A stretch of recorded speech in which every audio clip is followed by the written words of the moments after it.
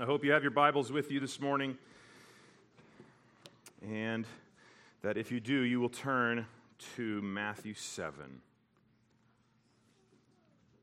I'm going to read verse 12 again in just a moment.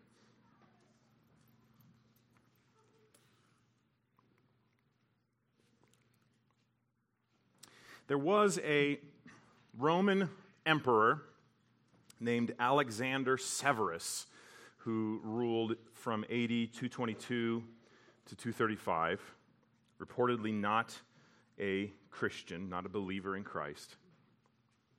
And he was a big fan of today's text. In fact, Emperor Severus was so much a fan that he is the one that's actually credited for the colloquial expression that today's text commonly now has attached to it. Because one day, Emperor Severus ordered that the words of Matthew 7:12 be inscribed in gold on the wall of his chamber. And thus, the phrase associated with this verse, perhaps even the heading in your Bible, the Golden Rule. Let's read it again. So whatever you wish that others would do to you, do also to them, for this is the law and the prophets. These are the words of the Lord. This is the smallest text that we've tackled so far in our series in the Unexpected Kingdom, and it's also the last text that we'll look at together before this Summer in Psalms series, which we've done over the last 3 years and are going to do again this summer and next until we've done all 5 books of the Psalms. And as you know, I've already talked about it during Life in the Body, but perhaps you had to step out for a moment. Our leadership team offered me 2 extra weeks of vacation for this year to be able to take the whole month of June off for my family and to have some significant time for rest and recharging and reconnecting with one another. So you won't see me in this pulpit again until July, Lord willing, but I'm grateful to God for the gifting of the men I mentioned earlier who will be preaching the word in the Psalms.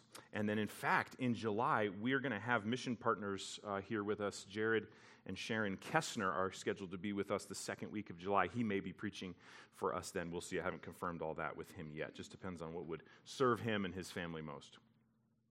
So, this is the last passage of our Matthew study until the fall.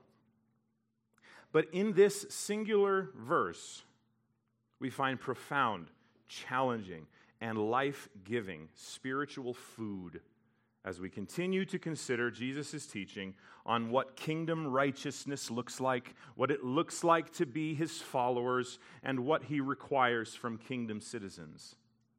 So praise God for this verse. And praise God for this whole sermon of Jesus's. Jesus is calling in this verse for a kind of action. He says, you notice right there in the middle of the passage, to do also to them. That's a command. And it's a command that has to do with an action. He's talking about doing something. And of course, from the rest of Jesus' sermon, it's evident that Jesus is most concerned with who people are, not just with what they do. And yet, here, he does give a call to action. He does here give a command. And I'd like to make 3 observations this morning about this singular command. And the first comes straight from the text. It's this: Jesus' command summarizes the Jewish law. You see, Jesus says it himself, right at the end of the verse. This is the law and the prophets. And so Jesus' command to do to others what you would want done to you is, according to him, a kind of summary of the law and the prophets. Just let that sit for a moment. You might have some yeah buts going on in your head, but just let that sit for a moment. You want to know what the whole idea of the law and the prophets is? Jesus has an answer for you. What you want done to you, do to others. According to Jesus, in a way, that's how you could summarize the Old Testament. The old covenant requirements for the people of God, what he expects from his people. Just do to others whatever you would like them to do to you. You read Genesis to Deuteronomy, the Pentateuch as we call it. Jesus says, you'll notice over and over again a recurring theme. Whatever you wish others would do to you, do also to them. And in fact, if you think one of those Pentateuch books is sticking out in your mind right now, Leviticus, potentially just being a book of boring requirements for how to do a sacrifice the right way, you're wrong. Look at Leviticus 19:18, where it says, you shall love your neighbor as yourself. That's in Leviticus. And that's just at the end of a whole section on how to treat each other with love, compassion, mercy, justice, generosity, honesty, dignity, and impartiality. That's straight out of Leviticus 19. But then if you were to turn to the prophets, look at Isaiah, Jeremiah, Ezekiel, Daniel, and all the minor prophets that several of our young children have gotten very good at reciting, and I'm very proud of all of you for what you've been showing us these last couple of months. You'll see the same thing. God requires people to treat others with the selfless love with which they want to be treated. The same kind of love that He, God, has showed to them, even though they were not deserving. And in fact, that God holds them accountable for whether or not they fulfill this requirement. And of course, you'll observe that Jesus isn't saying that this specific phrase that we call the golden rule is exactly how you summarize every specific meticulous requirement in the law, requirements for different kinds of sacrifices or the kinds of materials that were required for the building of the tabernacle, or even the call to love God with all your heart, soul, mind, and strength. But what Jesus is saying is that this principle of love for neighbor as you love yourself is at the heart of all the ethical and interpersonal and community and social requirements of the law and the prophets. And perhaps you know this isn't the only time Jesus would talk about the importance of how we treat each other. Turn over perhaps just a few pages to Matthew 22.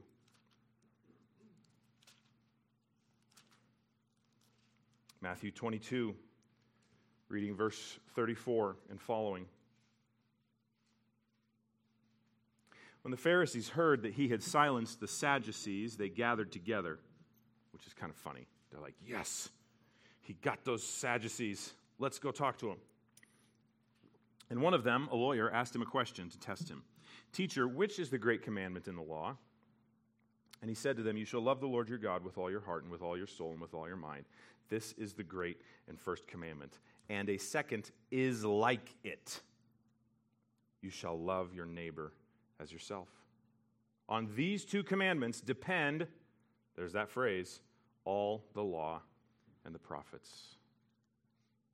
And of course, this is supported by the teaching of the apostles in the New Testament as well. If you look at the screen, you'll see Romans 13, verses 8 through 10, where Paul says, the one who loves another has fulfilled the law.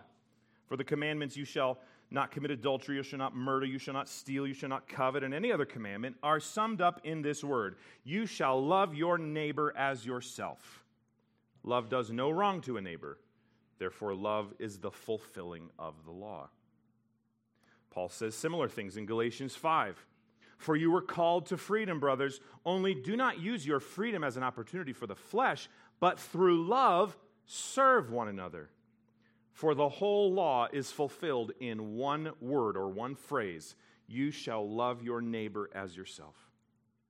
And then in James chapter 2, verse 8, he says, if you really fulfill the royal law according to the scripture, you shall love your neighbor as yourself, you are doing well.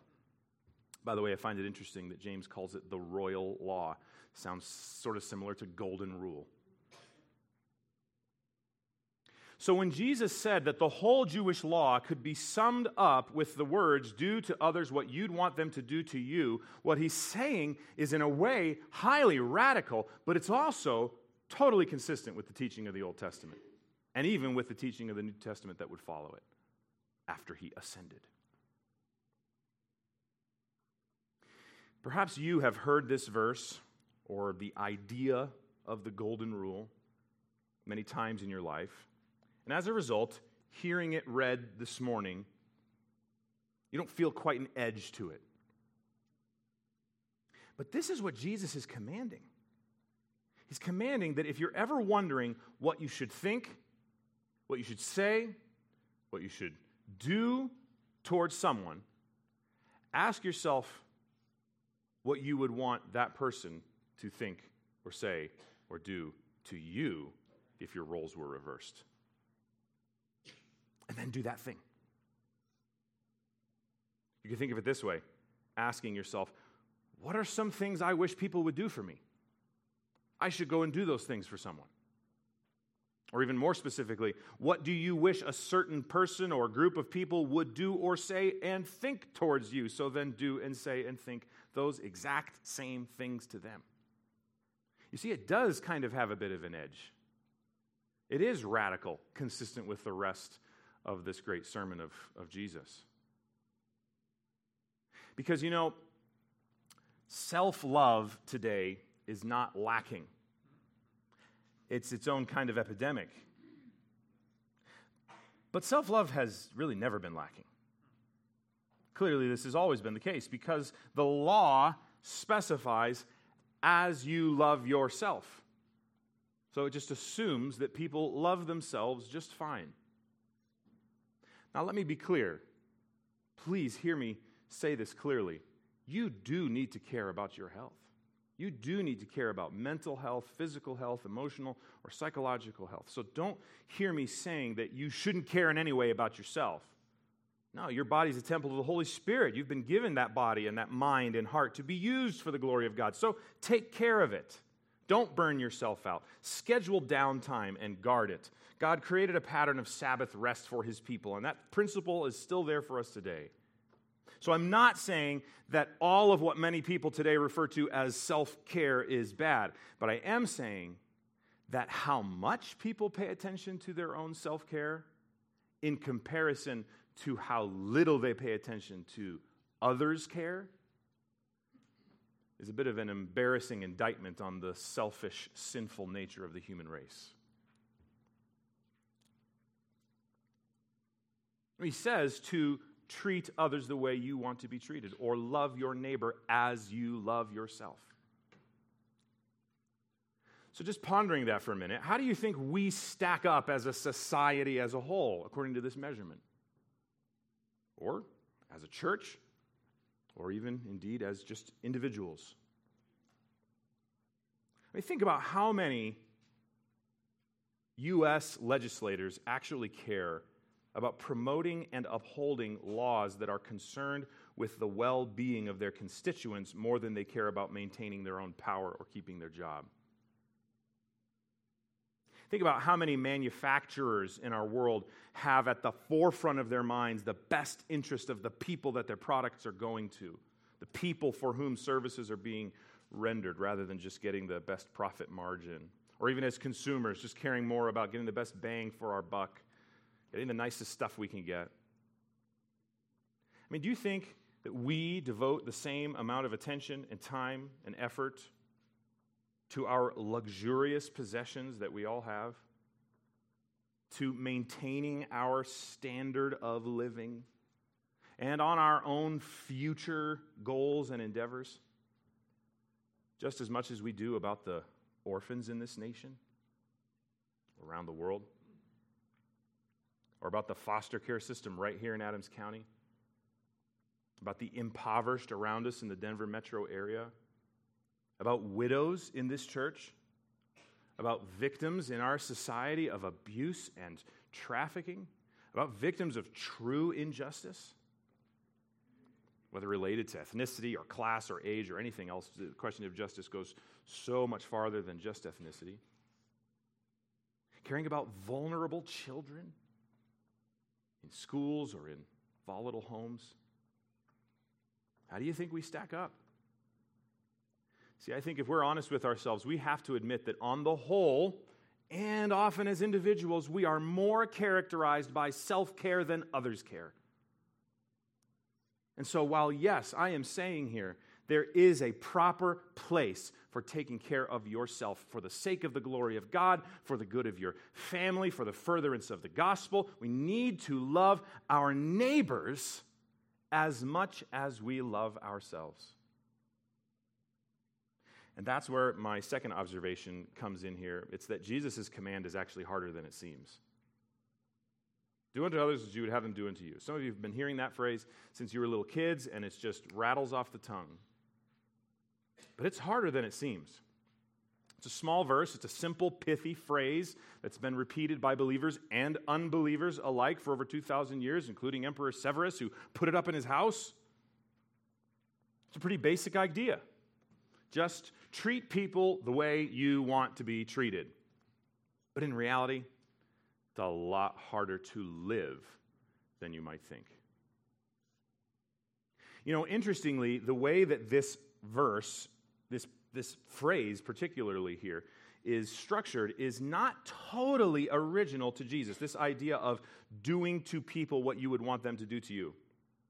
We don't know this for sure. It's possible that Jesus was referencing in that statement an idea that was already culturally familiar to some of his listeners, although he put it differently.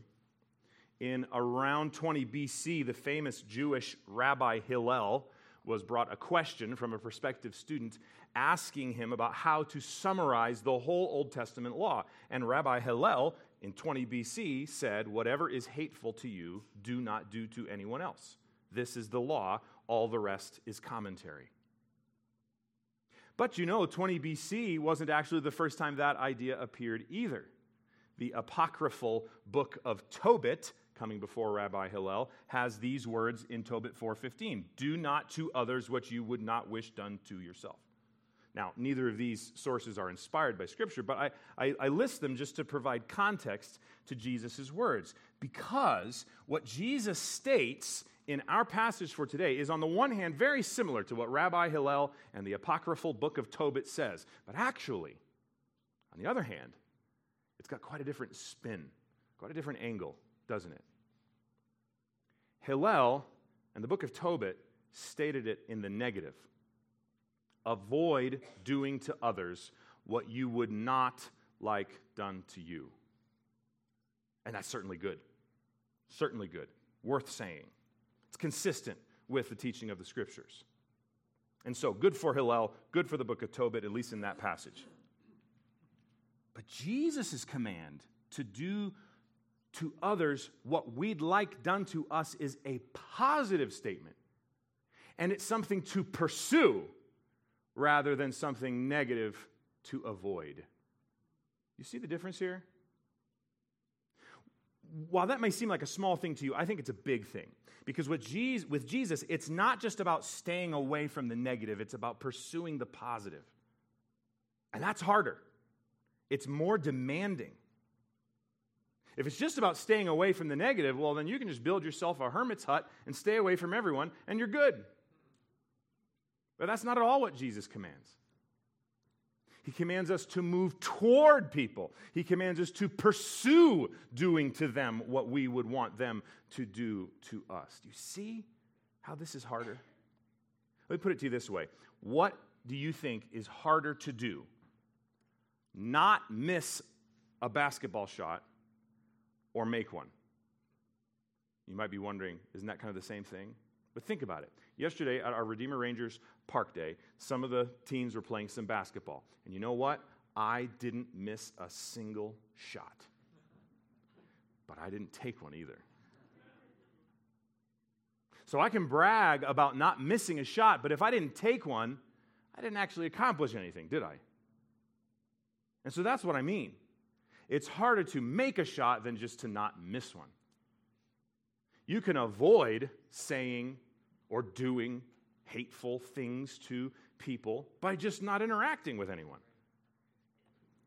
The passage in Leviticus 19 from which we get the phrase, love your neighbor as yourself, in the verses previous to verse 18, which we read a moment ago, that passage prohibits treating foreigners unfairly, prohibits stealing and lying to one another, prohibits oppressing the weak, it prohibits injustice and partiality, it prohibits slander and hatred towards others. But every single one of those can be avoided by just not interacting with anyone. And while I know that some of our more introverted or shy members thinks that sounds like it would be wonderful, it's not what Jesus calls his kingdom people to do. He calls us to actively do to others what we would want them to do to us, not simply avoid doing things that we wouldn't want done to us. Oh, my friends, can you imagine how different the world would look if people were just a little bit better at treating others how they wanted to be treated? And I'm not talking about perfection, as great as that would be and will be one day. I mean, just every person treating others the way they would want to be treated a little more often. I mean, how radically different might society look? What might it do to all the statistics regarding today's hot-button issues in the community square? How might it affect the war in Ukraine? How might it decrease the times an abortion is considered? How might it affect the number of women even put in a position to consider it? How might it affect our pursuit of ethnic harmony? How might it decrease the number of school shootings? I could go on and on and on. But how much more so if everyone's rule was to treat others the way they would want to be treated, like this golden rule? Can you imagine, friends, what the new heaven and the new earth is going to be like? Everyone always loving God with all their heart, and everyone always loving one another perfectly. I'm going to see you all there, and we're just going to be nice to each other forever. And just to apply this briefly to an issue we've been talking about as a church family in our E412 class, and very providentially lining up with what we talked about today, think about how Jesus' command affects our thinking and our speaking and our actions around the issue and the question of God's justice in society. I'd like for you to indulge me for just a moment and listen as I read a couple of quotes by a Reformation theologian, John Calvin, that just so happened to be in his commentary on this text as I read it. I'll put it on the screen for you to follow with me. This is an exhortation to his disciples to be just and contains a short and simple definition of what justice means. We are here informed that the only reason why so many quarrels exist in the world and why men inflict so many mutual injuries on each other is that they knowingly and willingly trample justice under their feet, while every man rigidly demands that it shall be maintained towards himself. Where our own advantage is concerned, there is not one of us who cannot explain minutely and ingeniously what ought to be done. And since every man shows himself to be a skillful teacher of justice for his own advantage, how comes it that the same knowledge does not readily occur to him when the profit or less of another is at stake? But because we wish to be wise for ourselves only, and no man cares about his neighbor. Every man may be a rule of acting properly and justly toward his neighbor if he do to others what he requires to be done to him. These pastoral and insightful words from a Christian from centuries ago apply to both sides of the whole social justice debate. Because regardless of whatever you think about it, anything else about the path to the best solution for our nation's and indeed the world's ethnic strife, we have to all agree that if everyone just did what Jesus commanded and cared about others like they care about themselves, we'd get a lot farther, wouldn't we? Can you imagine what would happen if white and black image bearers of God in this country moved towards each other in love with the other's individual best interest at heart, with their perspective in mind, and with their needs and well-being as a priority? That's exactly the kind of thing that Jesus is talking about here. So whether you're black or white or Hispanic or Asian or rich or poor or male or female, if we all were to put the same time and energy that we put into thinking about how to defend ourselves, explain ourselves, protect our own rights, make sure our best interest is looked out for as we did for others, things would change, wouldn't they? And so that's why I say this command is harder to follow than it seems. Because it's easy to look out for yourself. People do it all the time, every day, all day, by nature. That's what we do. And yes, it is hard to then avoid being unloving or unkind or ungracious towards someone else, but it's way harder to pursue doing good for others that you would want done to you. And you know, my friends, the ultimate reason it's hard to love people like we love self is because we're sinners by nature. Turn with me to Colossians chapter 3 and listen to what the Apostle Paul says about the condition of mankind's heart, sinful heart, apart from the saving work of Jesus Christ. Colossians 3, starting in verse 5.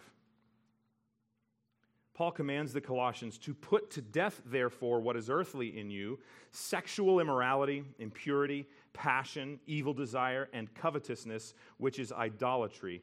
On account of these, the wrath of God is coming, and in these you too once walked when you were living in them. But now you must put them all away: anger, wrath, malice, slander, and obscene talk from your mouth. Do not lie to one another, seeing that you have put off the old self with its practices. Stop there for now. Paul is saying that these sins and others like it marked the lives of those who were not yet believers in Christ at one time. Sexual immorality cares about the love of self more than about faithfulness to spouse or about a whole self for a future spouse. Passion is about doing what you feel like. Covetousness wants what it wants and is willing to do what it takes to get it. Anger, wrath, malice, slander, lying, none of these have the best interest of others in mind. And that's the natural state of everyone outside the kingdom of God. Without the salvation of Christ applied to a person through faith in Jesus, that is what characterizes their inner being. Paul says, in these you once walked when you were living in them. This is what characterized you before Christ. And so no wonder it's hard to love others the way we love ourselves. We've got this wickedness coursing through our veins of our nature. No wonder some white people don't want to think about black people's perspective. No wonder some black people assume the worst of white people, just to reference a very hot topic. Applies all over the world. It's in our nature to think of self before we think of others. We're sinners. But there's also good news. And that's what Paul says next. So go back to the passage here in Colossians 3 and look at verse 10. And have put on the new self, which is being renewed in knowledge after the image of its creator. Here, there is not Greek and Jew, circumcised and uncircumcised, barbarian, Scythian, slave, free, but Christ is all and in all.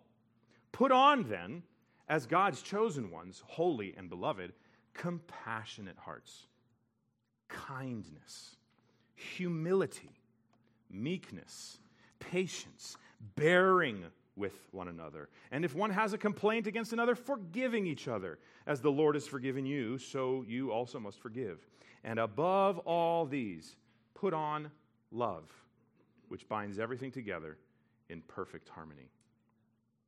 So what Paul is saying is that God's chosen ones, verse 12, Christians, those who have been saved by the gift of his grace through faith in Jesus Christ, will put off that sinfulness and put on the kind of others' care that doesn't come naturally to us.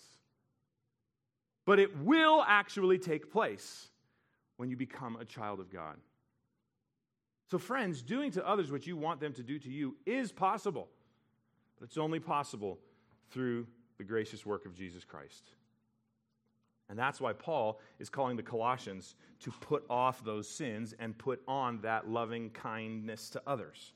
Because that's what it looks like to be a child of God. That's it, right there. I mean, there's other things, but here's a really, really, really clear one. It looks like kindness. It looks like compassion. It looks like love, humility, meekness, patience, forgiveness. Sounds an awful lot like the fruits of the Spirit, too, from Galatians 5. So it's harder than it seems, but my friends, it is totally possible for you because of the gospel work of Jesus Christ. Because, my friends, when he died on that cross, offering up his perfect life as a sacrifice to atone for the sins of his people and then rose from the dead, he provided us with the power to live like this through union with him. And so that's good news for you. Jesus is the way to this kind of kingdom living. And if you never have before, I invite you today to call upon Jesus and embrace him in faith and repent or turn from your sin. You will be united with him, and you will grow in this way. But if you're here and you're already a Christian, perhaps you too need to repent of selfishness and then turn away from your disproportionate self-care to then turn toward Jesus and his calling on you to move towards others with the kind of love and care that you give yourself and that you want from others. Now, before we finish, I have one final observation for you from this verse, and that is that it is the summary of the heart of Jesus' sermon. This little verse. My guess is that in your copy of the Scriptures, verse 12 of chapter 7 starts either with a so or a therefore. And words like these are always an important clue to understanding what an author is saying. And we need to look backwards when we see those words to make sure that we see what those words are referring to. And at first glance, there doesn't appear to be an obvious connection to the verse that immediately precedes it, the passage before it regarding asking, seeking, knocking. It's certainly connected to it by nature of it being in the same record of the same sermon, but thematically there doesn't seem to be an obvious connection. Now, some scholars suggest that this Sermon on the Mount in Matthew's Gospel is a collection of sermonic sayings put into one rather than a one-time event that Jesus preached. And then they suggest that some of the differences or moments like this where you're like, how does this connect to the one before it, helps explain that. You could look at Luke's record, and you'll see some differences in order as well. That may seem to support that.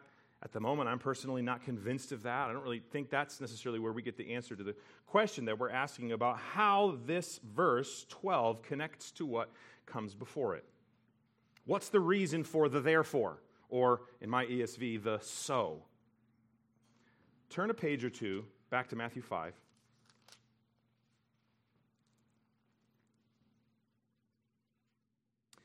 And in verse 17, we see a passage that Pastor Brian preached back in February.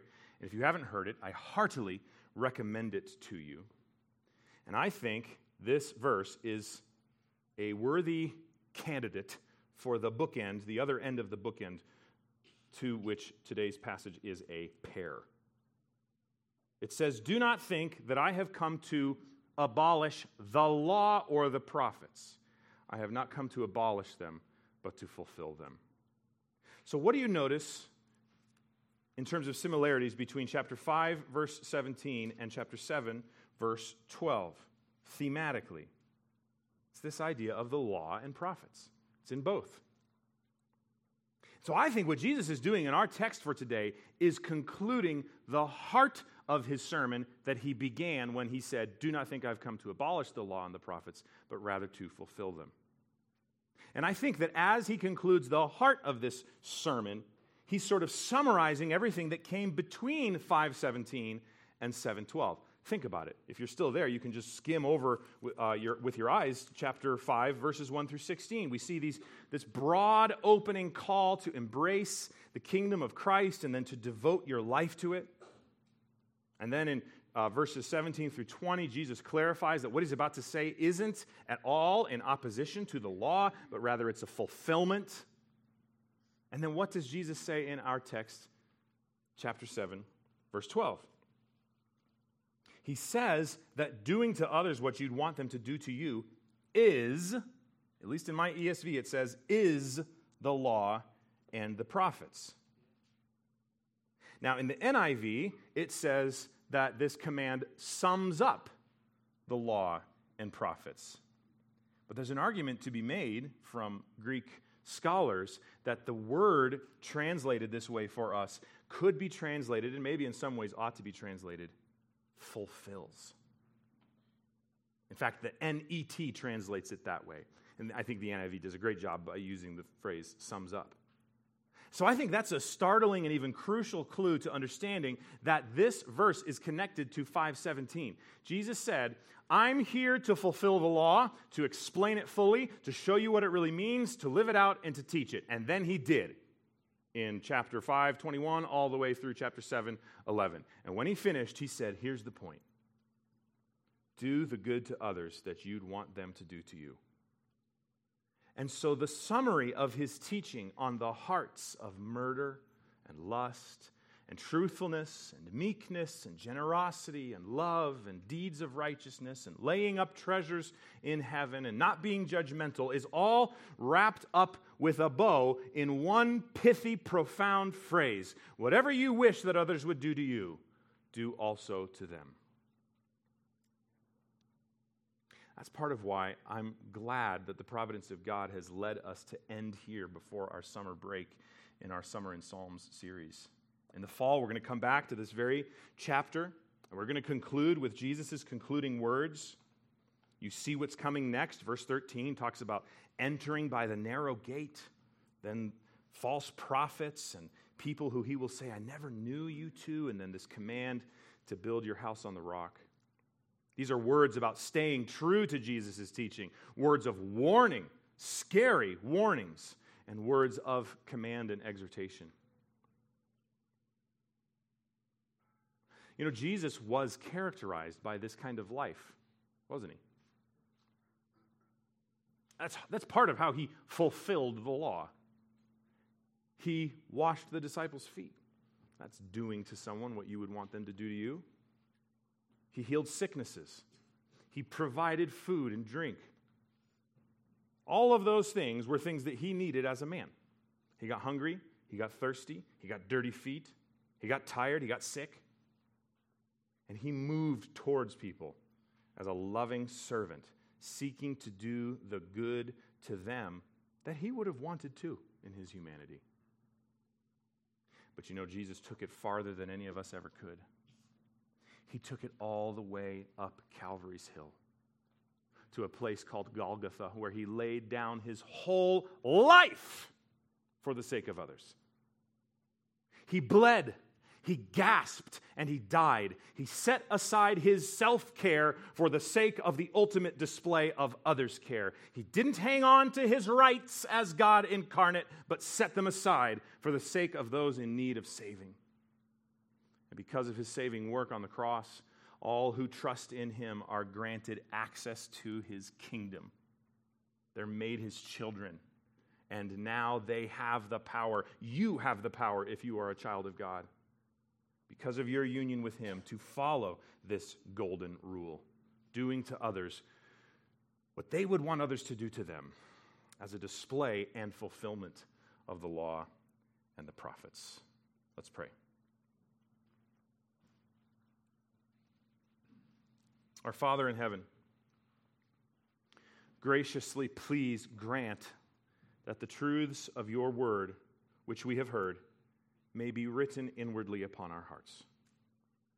May we be doers of the word and not hearers only, deceiving ourselves. And as we have received your word, help us to submit to it meekly, lovingly, and reverently. For the grass withers and the flower fades, but your word stands forever. Your word is a lamp to our feet and a light to our paths. Your word is a delight to us. You alone have the words of eternal life. Where else could we go? And so through your word, cause us to bear the fruit of the Spirit, to live in holiness and diligence, following your commandments. All this I pray in the name of our Savior Jesus. Amen.